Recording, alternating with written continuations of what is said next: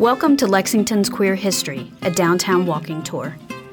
The information in this tour is provided by Dr. Jeffrey Allen Jones's dissertation entitled Hidden Histories, Proud Communities, Multiple Narratives in the Queer Geographies of Lexington, Kentucky, 1930 to 1999. To begin the tour, exit the library and proceed to the rear of the building on Water Street.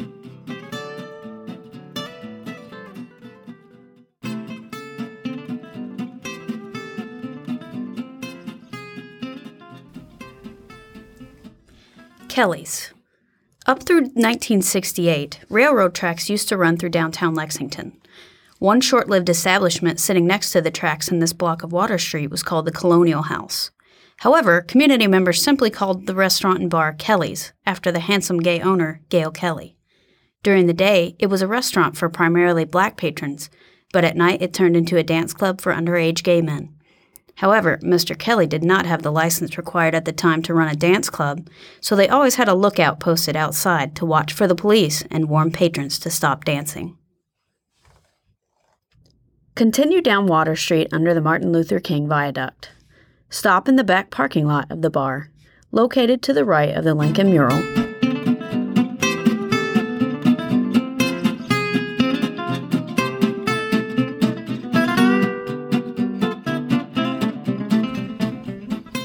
The Bar Complex. In 1963, the Gilded Cage opened at 224 East Main Street, the location of what is now known simply as the bar.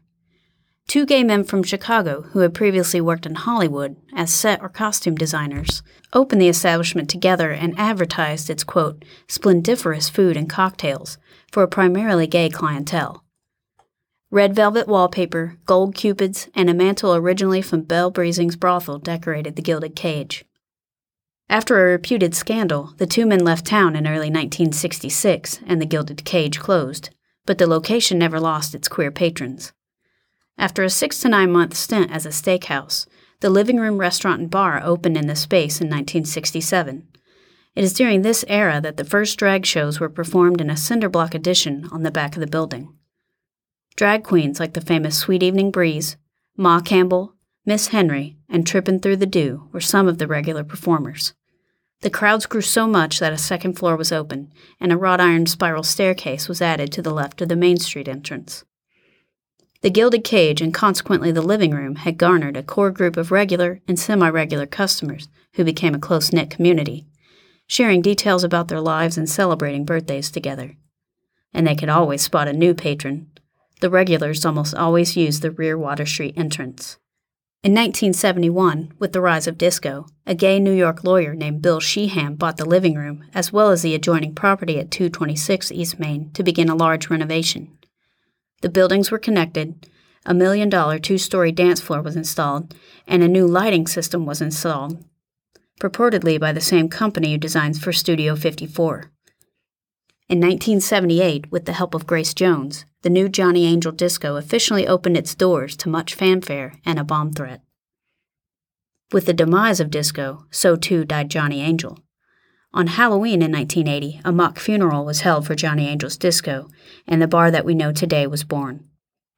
Joey Brookshire, Mike McCormick, Ernest Holbrook, and James Eldridge bought the business together, but decided to honor the building's rich history by keeping the names of the various areas. The original bar area was called the Café Montparnasse, as it had been known under Sheehan. The drag show area was dubbed the Gilded Cage Showroom, and the dance floor was still called Johnny Angel's. That is why the official name of the building is the Bar Complex. Proceed to the corner of Quality and Water.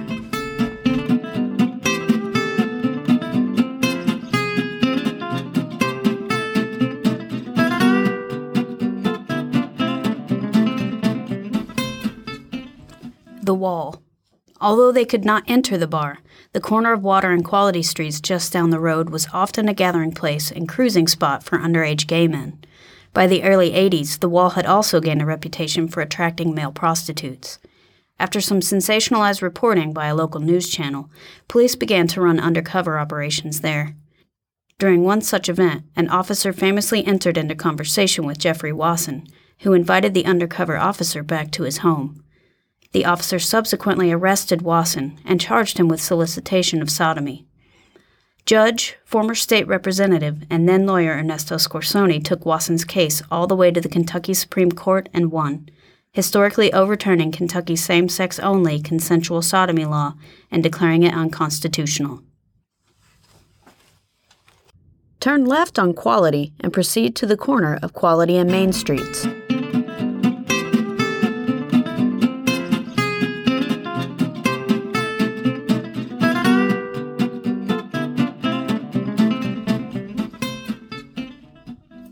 Cafe LMNOP.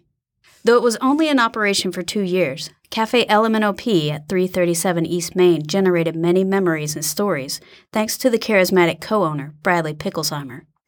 Miss Bradley, as he was known in drag, was the creative genius behind the club's aesthetic.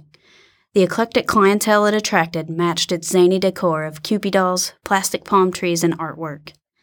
LMNOP was famous for its large drag production numbers and was home to the Bluegrass Gender Blur Revue, which even toured for a while in Boston. Bradley's friend, famous drag queen Divine, even performed at the cafe. Divine is best known for her role as Edna Turnblad, the mother in John Waters' Hairspray. Cross Main Street and proceed left to Esplanade, a few hundred feet up to the right.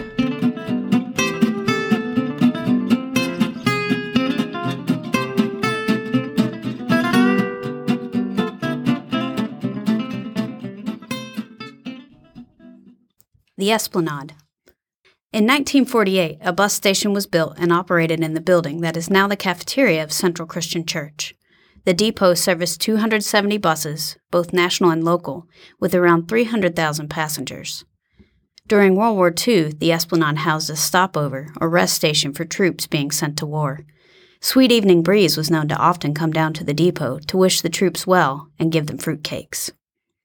In the 50s and 60s, this area was simply known as the Block. The bus depot was a popular place to meet gay men coming from rural areas for a night of fun in Lexington. The drugstore and lunch counter that operated there from the 50s up through the 70s was a popular spot for underage gay men to gather, much to the chagrin of the gruff owner, Vernon Schaefer. The terminal shop, or Schaefer's as it was commonly known, closed in 73 and would later become Jezebel's in 1978 and Breezing's in 1984. Both locations were bar and restaurant combos who catered to the queer community, or at least part of it. Owner Mike McCormick began to limit women's entry by instituting a dress code requiring traditional female attire, such as dresses and skirts. McCormick was known to have a dislike for women, but he also argued that lesbians drank more cheap beer than pricey mixed drinks and did not tip well. A group of women angered by the dress code once walked through the bar breaking glasses and other items in protest. Lesbians also began to boycott the bar. In 1987, after many financial struggles, the bar closed.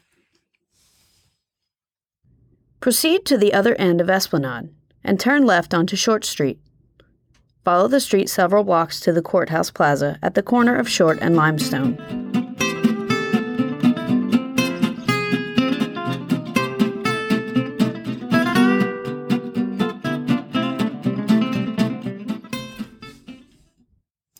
The Courthouse Plaza. For many years, the Lexington Pride Festival was held out in the country on Windy Knoll Farm, co-owned by lesbian community advocates Joan Callahan and Jennifer Crossan.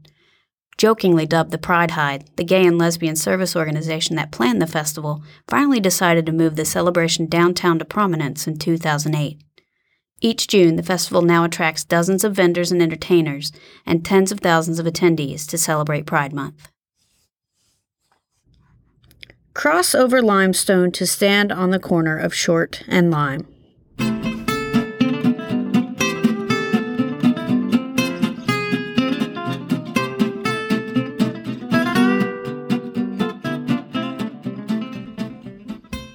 The Zebra Lounge and Crossings. In 1948, the Zebra Lounge was located at 121 North Limestone. It was originally the first upscale cocktail lounge in Lexington. By the 50s, it was the most well-known, gay-friendly public space of its time, but only for clients who were not too obviously gay. In 1995, the declining lounge was torn down to make space for the parking lot of Crossings, another long-standing gay bar. When Crossings opened in 1989, it was a gay male leather bar known for being unfriendly to female patrons. In its early years, every night was men's night. Men get in free, and women had to pay a $5 cover. Though this policy was dropped in the early 90s, the stigma has remained for many years. Cross Short Street and proceed north on Limestone to the corner of Bar and Lime.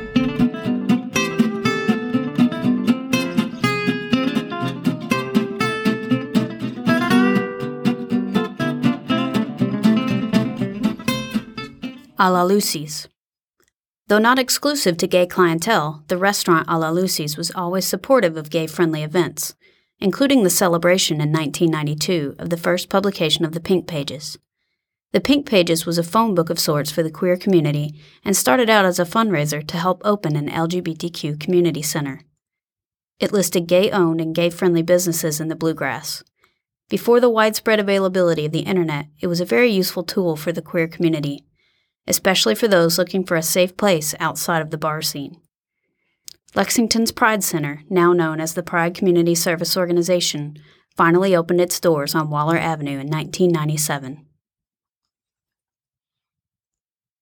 Proceed up Limestone toward 3rd Street. Stop in front of 263, the next to the last building on the left.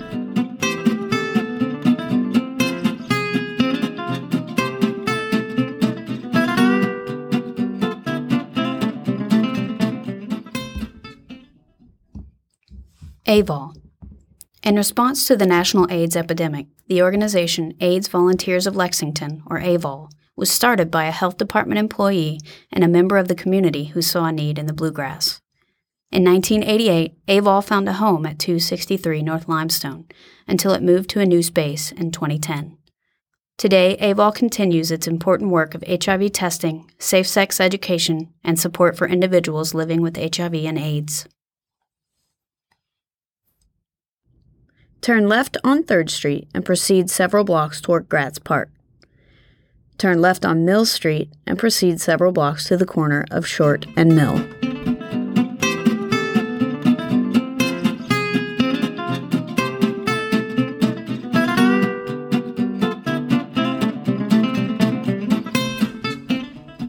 Drake Tap Room.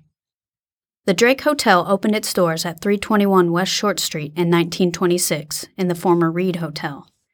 From the 30s up through the 50s, its seedy lounge called the Tap Room was known as a gay-friendly hangout. Unfortunately, it was also a popular spot for bookies and prostitutes. Cross Short Street and proceed down Mill to stand across from 121 North Mill Street.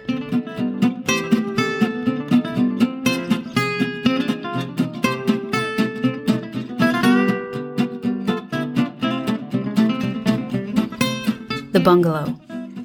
Partners Joe Woosley and John Ferguson opened up the Bungalow in 1975 at 121 North Mill Street, the site of the current-day Rosebud Bar and Lounge, with only a $45 budget for food and the Joy of Cooking cookbook as a guide.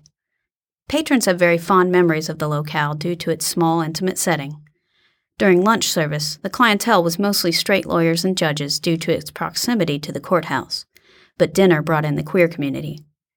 After a pair of fugitive feminist bank robbers came to lay low in Lexington, the FBI staked out the Bungalow for 11 years.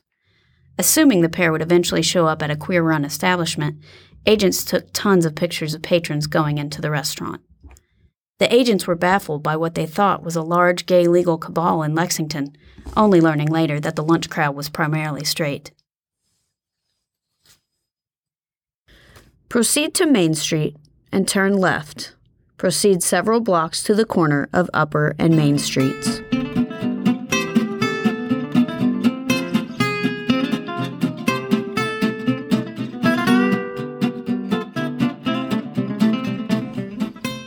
Mia's. When Joe and John split up, Ferguson went on to open Fleur de Lis. The restaurant was originally located next to the Kentucky Theater at 216 East Main, but a disgruntled individual who set fire to the location forced him to move to 120 South Upper Street. The Upper Street location had two sections, a bar area and a restaurant seating area. When the Bungalow closed in 1989, Ferguson renamed the bar portion of his location Joe's after his ex and attracted most of the bungalow's old clientele. After a few changes in ownership, the location reopened to the queer community as Mia's, run by Mia Mobilini and Mary Beth Tolson. Mia's kept the kitschy decor of Fleur de Lis and Joe's and opened up a tiny stage to performers, mainly from the gay community. It was also the site of various fundraisers for the community. Mia's closed briefly when the entire block was raised for the Centerpoint project, but closed for good in 2010. Both Mobilini and Tolson went on to open Old Hooker's Bar and Grill and the Madam Eatery and Juke Joint, respectively.